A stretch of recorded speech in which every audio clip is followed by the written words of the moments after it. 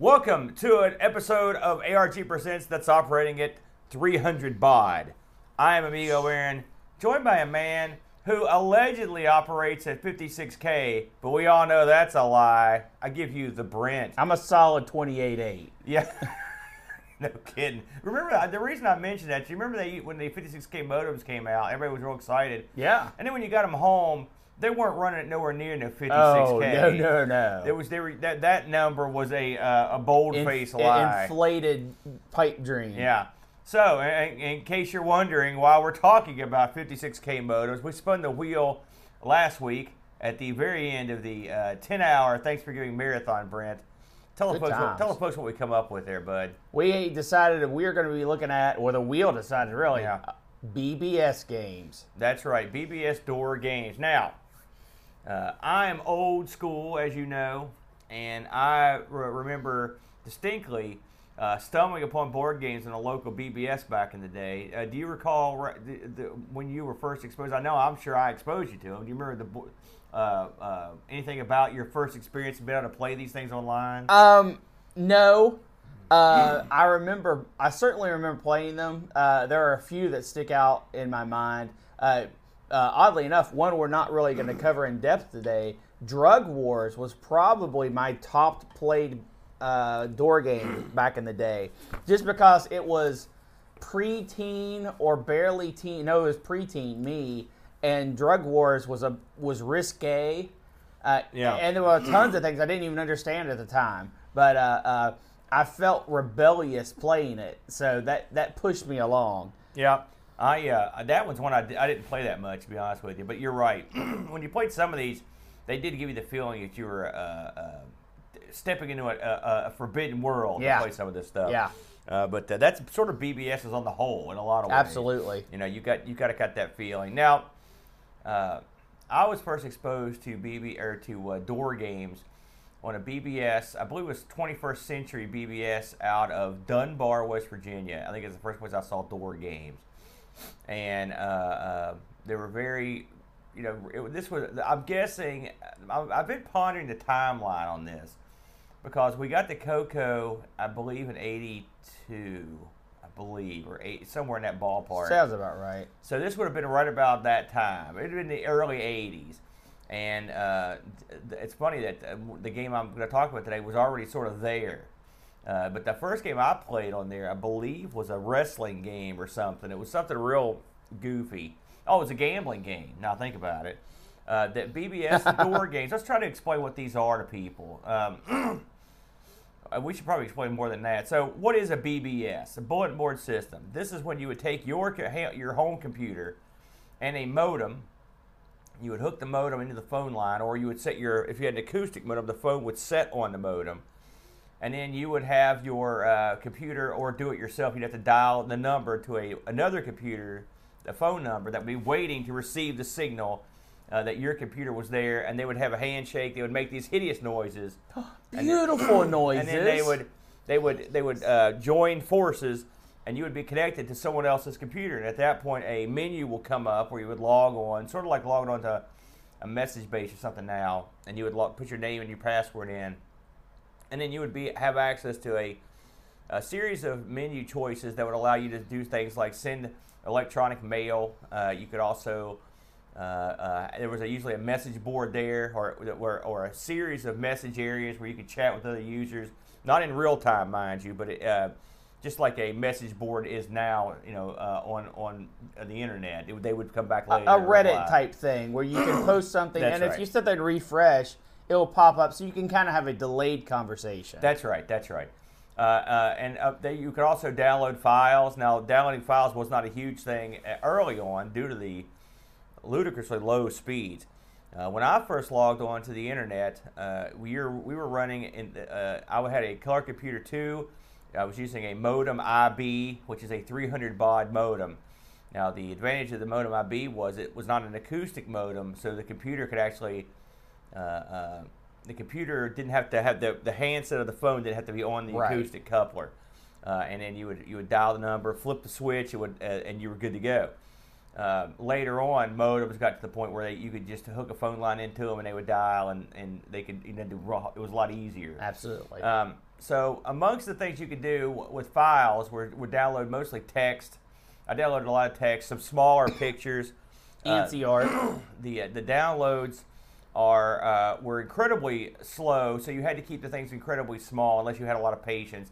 Most BBSs weren't going to let you tie up their phone line for 2 or 3 hours downloading a couple pictures, so they wouldn't put that sort of thing up. Now, eventually speeds increased, and the big speed was the jump from 300 to 2400 baud. Now, the increments of speed on a modem were they weren't always as I speak. Some people didn't go from 300 to 2400 baud. There were 1200 baud modems in there, and so some people would go to those. There were even 150 baud modems early on. 150? Yeah, and so you never knew the person who was logging on to your BBS. You never knew how fast they were going to go, and what you wanted as a BBS owner was you wanted people that had faster modems. They could transfer information quicker. And what that meant was they would tie up your phone lines less because all the people that had BBSs, they were usually running this out of pocket on their own home phone. They may have a separate line. Very rarely did you see a BBS with multiple lines in the old days, but there were some bigger BBSs that would have 2 or 3 or 4 phone lines running into them, which opened up a lot of possibilities, which I'll get to. So file transfer was a thing. Like I said, one of the things I used to download a lot was like hacker stuff on phone phreaking, and a lot of stuff on like Anarchist Cookbook, doing all sorts of evil stuff like making pipe bombs and all the like. So stuff it's funny that back in those days no one gave a crap. Yeah, this is a different world. You'd be double killed now for doing that stuff, and even making your own drugs and stuff. They had all. I mean, you never tried this stuff if you were smart, but it was there. Yeah, and you didn't know who wrote this either, so it could be like who knows, but. Aside from file transfers and messages, the other big draw to BBSs was door games. Yep. Now, what doors were the ability to run sort of like separate programs that would run on the BBS you were on, and they were most of the ones I saw were games. And these door games were simple games that were based entirely almost on text with some what are called ANSI graphics. ANSI graphics, it was a graphic standard that was basically made up of like various different colored blocks, like cursor blocks. And so what you got there was this sort of chunky art style that some people were so good at, it was unbelievable. I mean, some people were incredibly talented, and ANSI art really came a long way.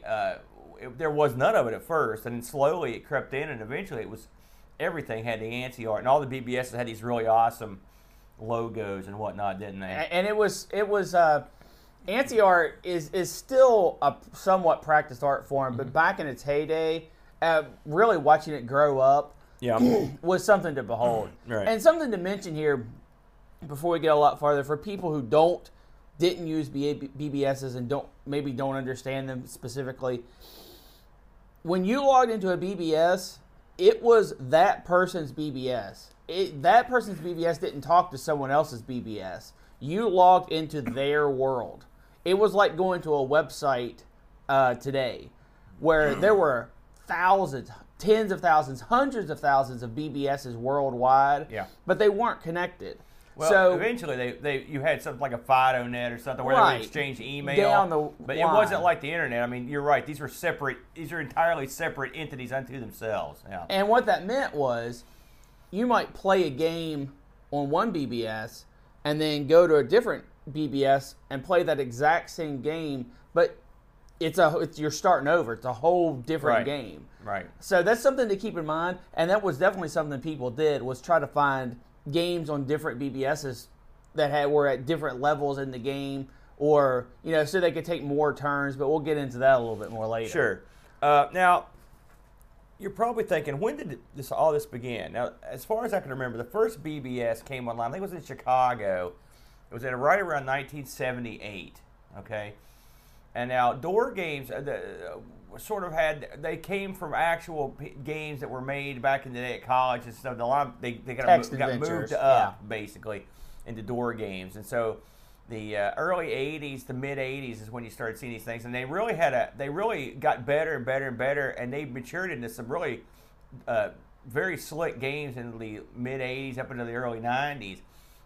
The funny thing about BBS games, as with BBS is so with their games. And by the time the late 90s rolled around, that scene was literally went from going strong to being completely gone. Yeah. I mean, the internet killed it dead as Julius Caesar. Now, I don't know when you stopped using BBSs, Brent. Did you use them when you were not here? Did you use them when you were at college or anything? No, absolutely not. I think when we got Earthlink, which was our gateway to the internet, that was the end of BBSing for me. Because they had not the same, but equivalent games in chat rooms. Like, I remember going to Palace, was a graphical chat room that would sometimes have games, sort of like BBS door games. Yeah. And that's what I transitioned into. And even like one of the things that helped launch AOL into and a lot of the online services, they had their own separate games that you could play there that were effectively board games. And so, but they were very popular. And what AOL and CompuServe is another one, had these games early on, is that you could actually play with a lot of people simultaneously. Yeah, those were more MUDs than door games. And we should talk about MUDs. I had a good buddy, the Chud. Everyone knows the Chud. The Chud was a mudder, and he would play these games like you were going out of style. I believe the one he played was a vampire game. But MUD games, multi-user dungeons. Now you want to talk about? You played a little bit more in this stuff than I did. Well, MUDs were essentially door games, but on a grander scale. Yeah. A lot of times there were a faster-paced interaction, I guess. It was less about... I mean, there were still... Some of them were still turn-based, but most of them weren't. Most of them were just let you pretty much go and do whatever you're going to do. And the grind was sort of the same. You'd go out and get experience and level up. But MUDs focused a lot on player interaction, which, I mean, door games did too. Yeah. MUDs are really just... I don't want to say more in-depth, but more expansive, maybe. Of course, MUDs were around the whole time. Yeah, they were. They were.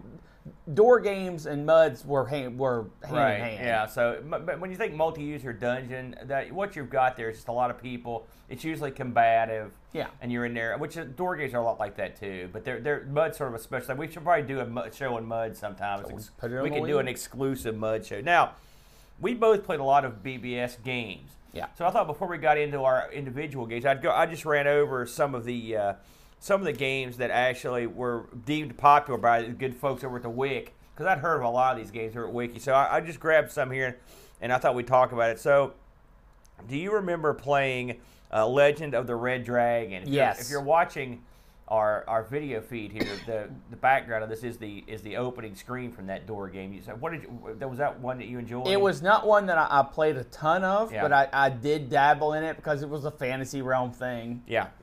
All right, now what about a game called? Now I remember playing this quite a bit. A game called Netrunner. I didn't play Netrunner. Now Netrunner was a game. It was a cyberpunk game, right? If you're a William Gibson neuromancer aficionado like I love that stuff. You know, this was a game where your object was to break into computer systems and steal money and get past their ICE, which were their countermeasures. You know, sort of like, I'm trying to think what movie would be that you could compare this to. They really haven't done Blade Runner-ish. Yeah, well, no, not really. Unfortunately, Neuromancer, the fine book that it was, where about a hacker that would get into these like virtual computer worlds and break away their security to infiltrate their secrets. It really hasn't been done in the cinema. I'm always surprised that Neuromancer never got made as a film, but it was like a game sort of based like that. It was a lot of fun to play that one. Another one, Brent, that we both played was Solar Realms and Solar Realms Elite. Now, talk a little bit about that one. Oh, the specifics of that one, I always mix up with Trade Wars. They have their similarities. And having recently, re-experienced Trade Wars, I could not separate the two. I honestly can't. It's just been too long. It was just a game where multiple players battled for a game domination. It was sort of like that, amassing forces and whatnot. Right. It was very similar to a Trade Wars, but we played the crap out of this. Like Brent said, different BBSs had different games, and some games were super hot on that BBS, and then you'd go to another BBS, no one was playing it. It was very strange, wasn't it? Because people would make a decision which BBS you're going to get into. We've mentioned this before on when we did that BBS talk and certain this too. But we were all obsessed with Solar Realms Elite to the point where we would, when you play these games often, you'll have a set amount of turns that you can take care of in a 24-hour period. And the reason for that was they didn't want a sucker hanging and banging on the BBS all day without actually getting off the phone line. Yeah. And so you'd have a set amount of turns. On Solar Realms, on one particular board, I don't know if this was every board, but if you logged onto their BBS exactly at midnight, you could actually get a bonus set of turns effectively. Yeah. And so we always would try to get that midnight grab, and often doing some real evil stuff. And like I said, as I mentioned at one time, including and not limited to having the operator break it on someone's line because tell them it's an emergency to knock them off the line. A lot of people had what was called call waiting back in those days, and if you had call waiting and you were on a BBS, it would knock you off because it would make a series of tones that would confuse the computer. If you could turn it off, but a lot of people didn't, so that was something else people used to do, is try to knock each other offline. Yeah. It was a cutthroat business. I like the fact that the real world and the other world came together. What about Pimp Wars? Did you ever play that one? I think that was a offshoot of Drug Wars. I think you're right. And I played Drug Wars quite a bit. Well, okay. I played Drug Wars more than most of the other ones. How's that? Yeah. So, and Drug Wars was all about, it was a GTA-style game where it focused on buying and selling drugs. I never thought of it like that. A GTA-style DOS or a BBS game. And then, you could sleep around in Drug Wars. It was more of the seedy underworld bit of board games. Right. A few of these I've not heard of. Maybe you have. Did you ever? And this was apparently a pretty popular game, The Pit. Did you ever play that one? I don't recall. This was a gladiatorial games door that you would play in. What about Operation Overkill? Nope. No, that doesn't ring a bell to you? And the thing about these is some of these games might have been, like you said before, uber popular, one phone number to the left. But since we didn't even know about that BBS, or that BBS was long distance to call, that really limited your access. Yeah, and it's funny, there were door games I'd never heard of before that would just show up on, like I said, there was a pro wrestling one on Guy in the States BBS, and I never saw it anywhere else. Yeah. And I was like, wow, this is nutty. It was kind of fun. And those sysops, the folks that ran these BBSs, would go and gather these games. It's hard to do. It's hard to do. And anytime a new game would come out, I remember they would make a big deal about it. Or when a game would reset, that was a huge deal. And that's when basically folks in the game have become so powerful or have reached a power level so high that it's unfair for everyone else.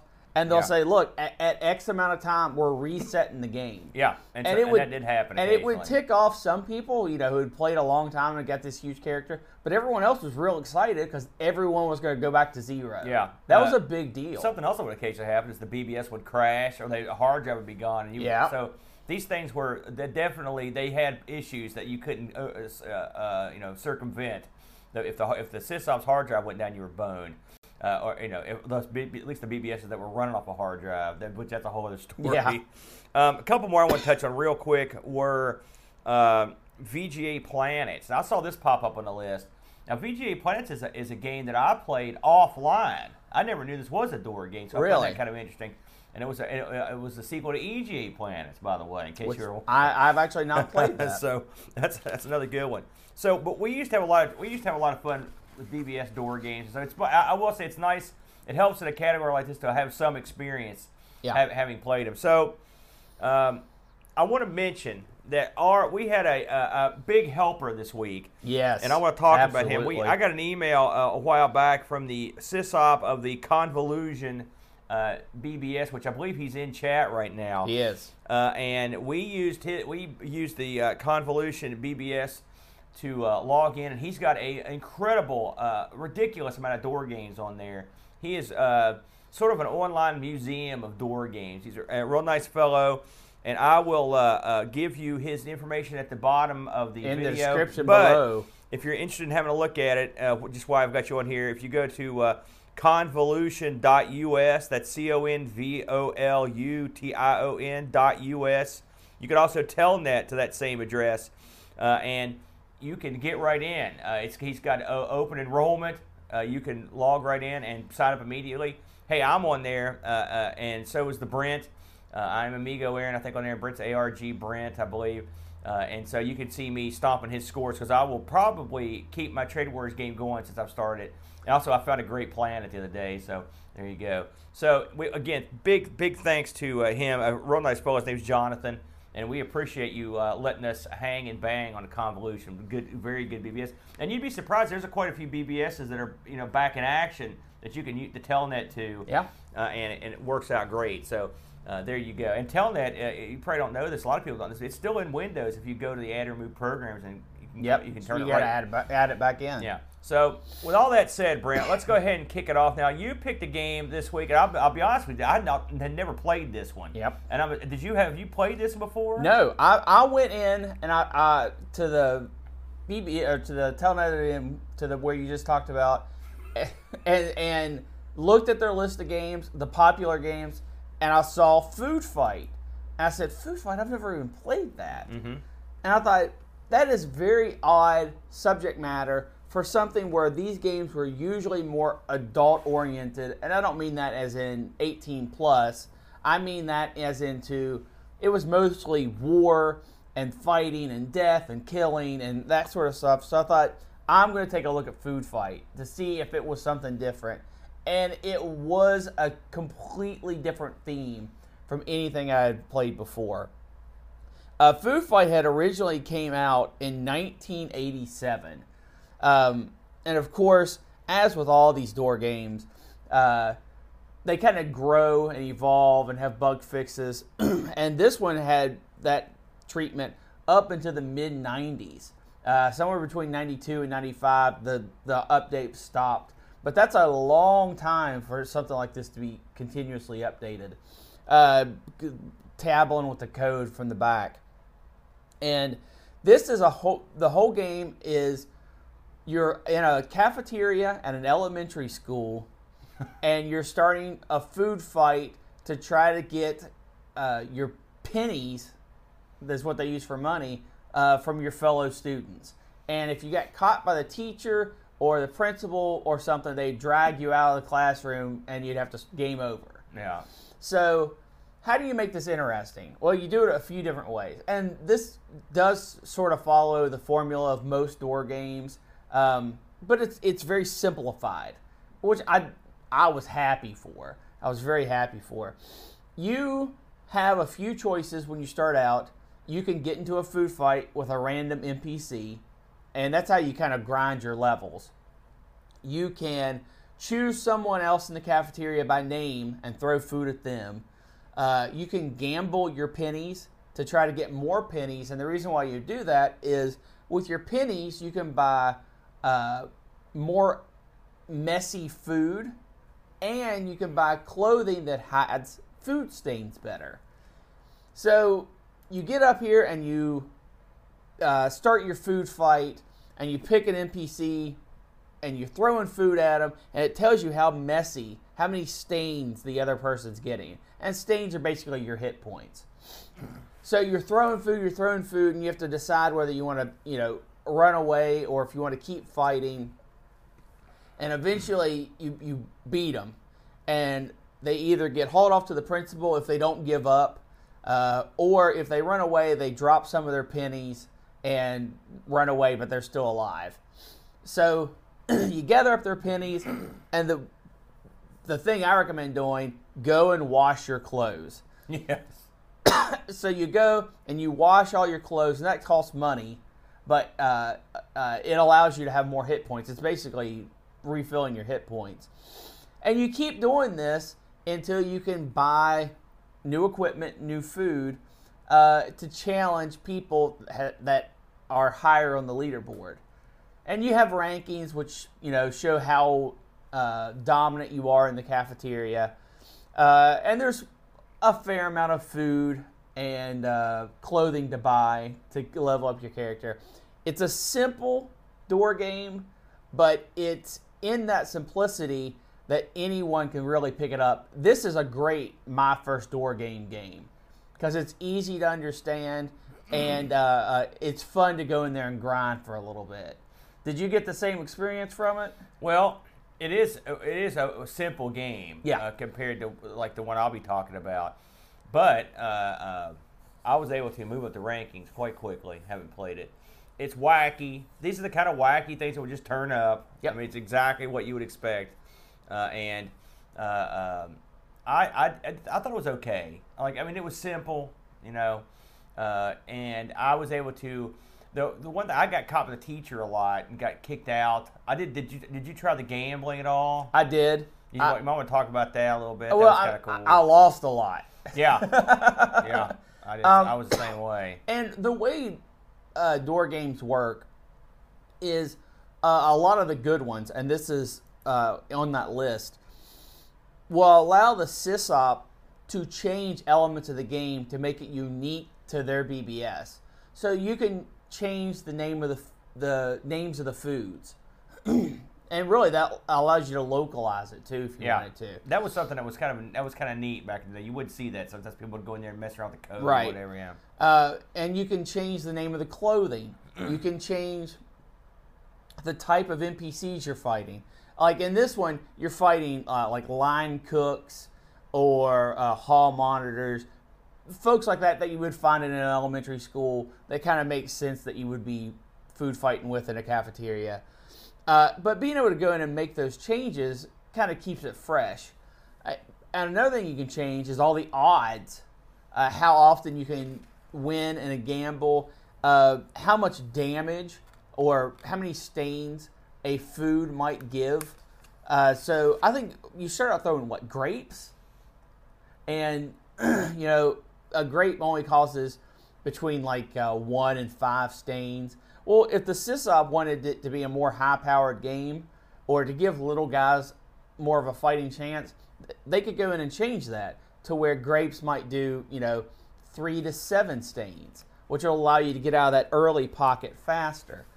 So that's something, what we were talking about earlier, where you go to one BBS, play a game, and then go to a different BBS, and even though you're playing the same game, it's a completely different game. And there's no part of gaming outside of maybe mods that you can compare that to in modern day. Yeah. So, still, all that said, this game, it was okay. It didn't do it for me, to be honest with you. It was okay. I'm not going to say if you're a seasoned BBSer, run out and play Food Fight. Because that's not, in my opinion, that's not what Food Fight's for. Food Fight is, if you are hearing about BBS door games for the first time, maybe this episode's like, I want to go check this out. Play some Food Fight. You can pick it up. You can know exactly what's going on in 10 minutes. And it will allow you to transition into more complicated games easier. Because the flow is always the same. That you do a keyboard stroke that gives you an action that makes text appear on the screen and something happens. But that sums up a lot of things. But here's the thing. If you've never done that before, that's complicated. And it's weird, and it might not be familiar to you. In the context of Trade Wars or Red Dragon, that's a lot to take in. But Food Fight really condenses it down to its basic components, and this is a great starter game. It's a great starter game. I like the fact that there were some built-in guys you could fight before that weren't members of the actual BBS. I believe I fought Cookie Monster and a couple other Yeah. things that were built in. Yeah. I was able to instantly crush my first couple opponents, and I passed ARG Brent rather quickly. Well, And I moved up to third place on this, but admittedly, the particular game hasn't got a lot of play in say the past 7 years. But I will say the top two places are way up there. yeah, you really have to work for So it. I'll have to work hard to pass those. But I crushed right past you, no problem. And something I want to mention on this, I played all of this on my phone through a web browser. Yeah. I'm not saying that's the best way to play it because you have to use their simulated keyboard. Yeah. And it definitely slows down the whole process. But it's doable, and it's something that you can play 2 or 3 turns, put it in your pocket, be done with it. Yeah. On the go. So that's a new way to experience these door games. You know, the irony of it is we used computers and telephones to dial up BBSs in the 80s, and now we're actually using the phone to dial up and play the game. We need someone to run the BBS off a phone, and we'll be laughing. So that's a quick description of Food Fight, but that's because that's what it is. A few things to mention. This game did get a sequel, Food Fight 2. It's a bit more colorful with a bit more stuff going on. I just barely dabbled into it, but it's still the same concept of you're in an elementary school and you're throwing food at other people. This is a wacky concept. I should mention that. The fact that you're somehow getting money from people by throwing food at them. And all this, it's all incredibly wacky. Oh, I like it because when they get taken away, the teacher grabs them and jars them, and the pennies fall out of their pocket. You'd think that the person that was getting caked in food would not be the one the teacher manhandled. She'd be manhandling the one that threw the food. Nope, because it actually covers that in the story.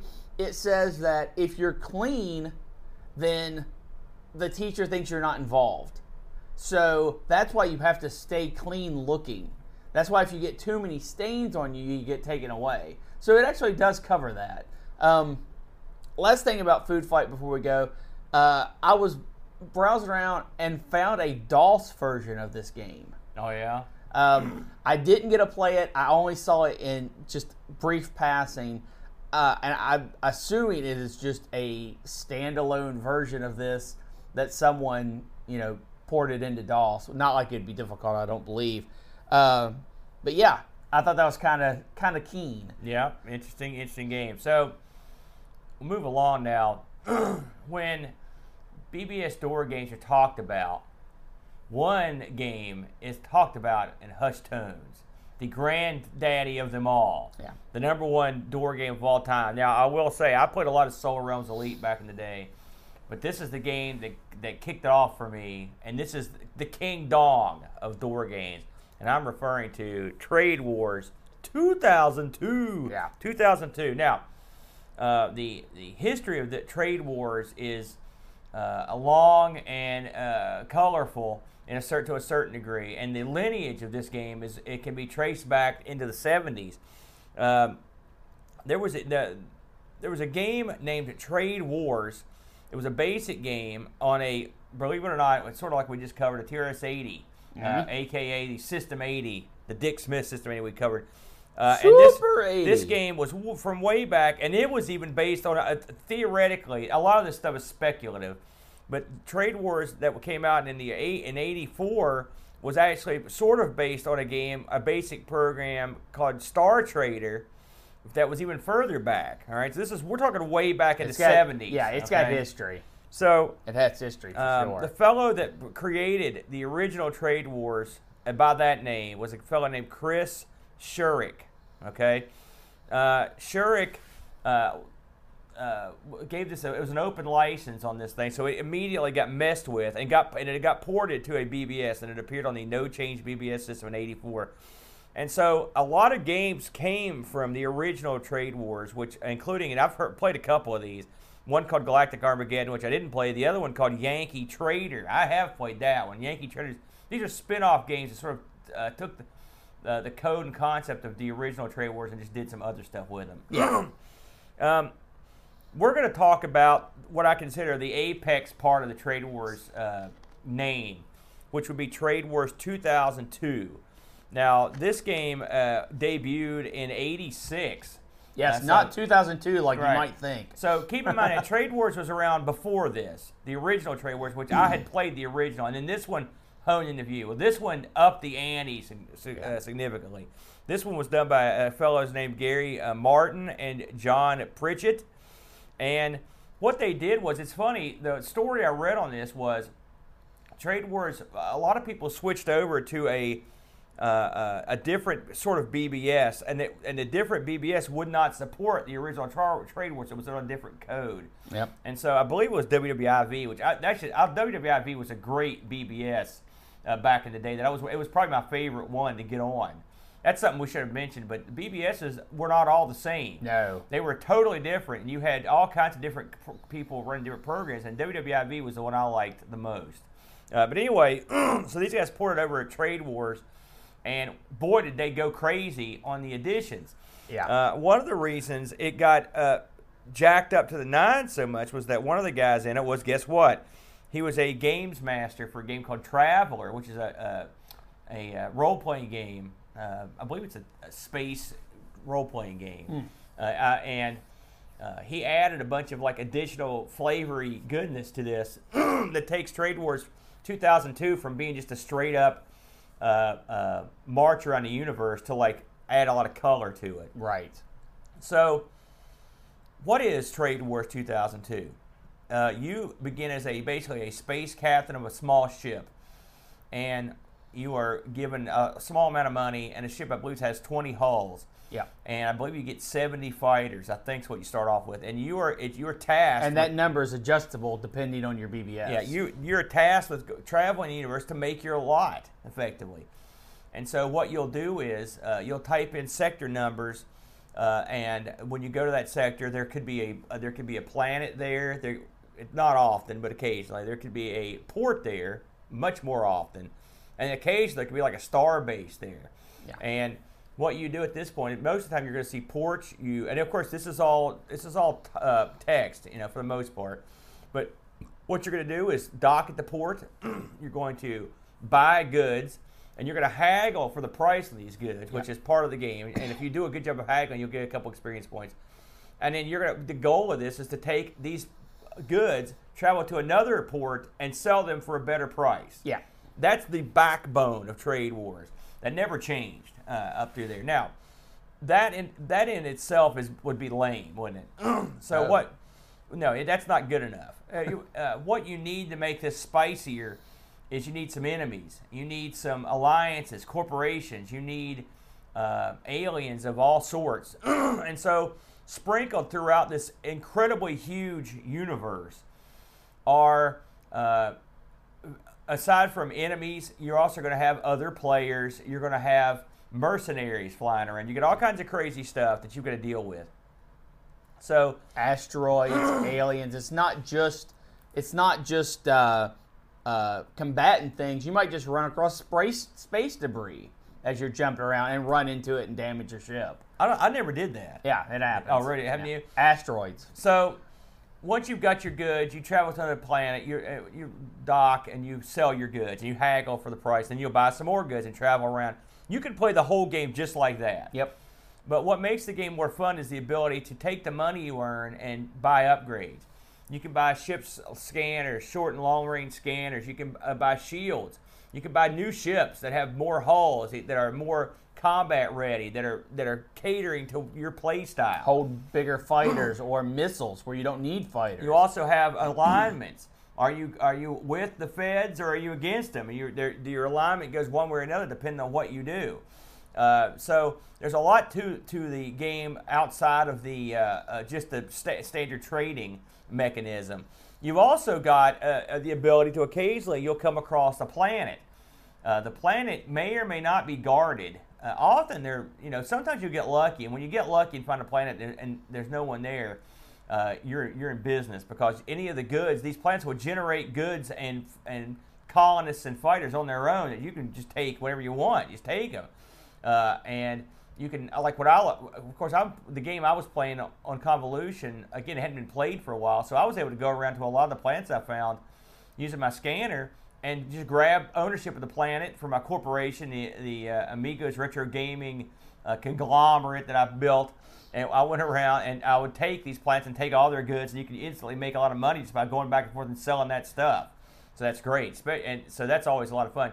You can also go to these star bases, and then you open up a whole different section of the game where you can do your ship upgrades, where you can do upgrades to your corporate. You can do corporate stuff on these places. You can do. There's a bank. Yep. And the thing I like, there's also always a bar, and the bar you can go in and you can hear rumors. You can also go. I went in. You can change the message that plays when you go into the bar. So I put a lot of Amigos graffiti and ARG graffiti in the bar. And if you're too poor to pay the 100 credits to do that, you can always go into the bathroom and just sprawl a message on the wall, which I thought was good. I thought that was funny. Also, I should mention that there are Ferengi that travel the galaxy. Now, if you recall, the Ferengi were the bad guys in the Star Trek Next Generation. And these guys, they're effectively jerk aliens that will come up and hose you. And now, there is combat in this. You will you'll pick the amount of fighters you want to go after somebody with, and depending on the size of their fleet. And if you win, you'll capture fighters, and you'll capture money, and you'll get experience points. Experience points go to lifting up your ranking. Yep. It's all it's a deep hole when you go in this. There's a lot to do that you wouldn't even consider. In terms of if you have when we played this back in the day, you would have hundreds of people playing, and so you would have huge corporations made up of 5 or 10 people each that were going to battle. Yeah. And and you would have to go in and help them. This game was a single player experience for a long time. I believe it was in '92. They opened up the ability to have multiple live lines into this game, and what that meant is you could have. And I actually got to play with it like this. You would have multiple players playing at once on the site in actual combat. Yeah, real time. Which was really cool, to do that. And so that was always a lot of fun. I just saw this pop up. I forgot to mention. There's a game in this universe called Tricon. It's a gambling game that you can go play at the bars, and it's a unique game. You pick 3 random numbers appear, and you have to pick which number you want in which slot. So you'll say, okay, here's your first number. Where do you want it? I'll put it in the 3rd slot. Okay, it's a 9. Wait, here's your second number. Which slot you want to put in the first? Okay, it's a 1. And then the second one might be a 6. You got 169. It's random, but it makes you sort of feel like you're doing something. And you play 10 rounds, and you try to have a better score than the computer. And you gamble with it. It's pretty fun. I like the gambling elements. There are some role-playing elements in this that were pretty foreign to most online BBS games, including just randomly. Like I was coming out of the bar 2 nights ago, and I got smacked in the back of the head. They took a big chunk of my money. Random events, stuff like that, which I thought was funny. Now, something else that the Trade Wars 2002 guys added were occasional beautiful ANSI graphics to go along with their game, which you will have no idea how much that helps a game. Well, it was at the time. It was a real unique and different twist on how the game looked, and it gave the game some extra oomph. When you logged in to play it, especially because, like, for example, when you went to a star base, the picture of the star base would come up, and the menu would have the base in the background. It was real slick looking. It was. Now, I know you played this back in the day, and you went back to it this week. What were your thoughts? Well, there's a few things that you didn't mention. Your hull, when you're basically start out as a trader ship, right? And you can actually increase your hull size, and each ship has its own maximum hull size. And some ships are definitely geared more towards battle. That they might not only have, 10 hull. I think the first ship you can expand it. Can you? You can, yeah. Okay, how far can it go? I think it's like 75. Okay. But I usually ditch it pretty quick. When you get into the game and you start, and you have your planet that if you have people, you can make them mine resources.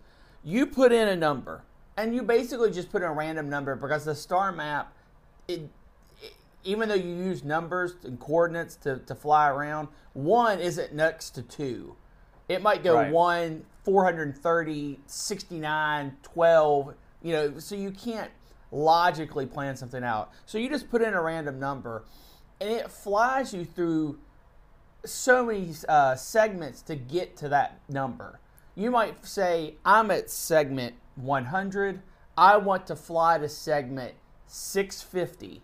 So you start at 100, and then you go to 389, and then you go to 214, then you go to 11, and then you end up to where you were going. I always wondered if you could have mapped this out in some way. I don't. Well, I yes, mean, you theoretically could, but there's. Yeah. You're talking sector 1946, 19,482. I mean, you're talking tens of thousands of sectors. Yeah.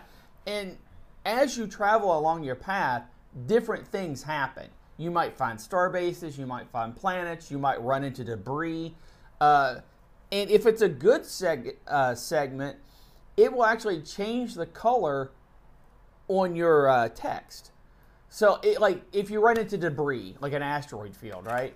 It will actually make those numbers from now on come up in red, so that if you're flying, don't go there. If you type in that segment, it's like no, you know you've already been there. You've discovered that it's an asteroid field. If you go there, your ship's just going to get hurt. These are. By the way, I should mention that these changes were made after Trade Wars, because in the original Trade Wars, I don't even think you had the ability to warp straight. Like in this, you can say, like Brent said, if you want to go to Sector 1, you type it in, and it says, okay, it's going to be X amount of jumps to get there. And then you could pick, okay, go there immediately or go there incrementally, so you can see if there's something you want to stop on the way.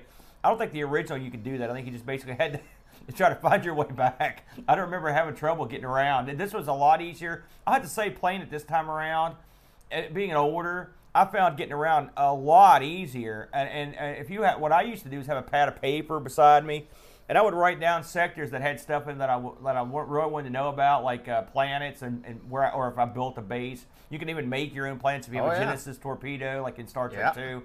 And I would write those down, and now you could literally write those down and just go right to them, provided you could get there without running into a bunch of trouble. Or something else that can happen is you can be intercepted by aliens or whatnot. Yeah, and here's the other thing, that each starship, there's 3 resources in the game. Each starship, or starbase I should say, buys and sells that stuff for different things, for different amounts. You might get lucky and find one starport selling fuel for 10, and the starport right beside it buys fuel for like 500. Yeah. And you can just bounce back and forth in between those 2 ports. If it's a short jump, there's no danger in between it. Just bounce back and forth. Eventually, the prices do start to level out, so you can't do it infinitely, but you can make a lot of money that way. It's funny, in a game that has so few people, like if you come in early, like those prices take forever to do that, and you can really go to work on those. There's tons of places you can make money. But it's all about, Trade Wars is exploration, as really no other, in my opinion, door game that I've ever played does it. It makes you want to find those places so that you can bounce back and forth to make that money. And then you have to find starports to upgrade your ship. There are a few starports that generally, and this again can be changed by the sysop, usually segment 1000 is sort of like a safety zone. It's Federation space. It usually has a starport. It usually has ship upgrades. But everything's limited. There's never a time when you can just have, I'm going to buy unlimited hall spaces. You can't do that. You have to go explore, find where they're selling them, and then buy them. Same thing with fighters for your ship. When you send your fighters out and some of them get blown up, you don't just get them back. You have to go somewhere and find them and get them into your crew. Yeah. And or leave a lot of colonists on a planet and let them stick them in there to do that. Right. Yeah. And you can get colonists, take them to a planet, and mine your own resources. Yeah. So instead of having to buy them to sell them, you are producing them. The game is huge and expansive. Yeah. And it really, this is one that if you've played door games and you haven't played this, I don't believe that's possible, first of all. Yeah. But if you are that 1%, go play this game. You will appreciate it so much.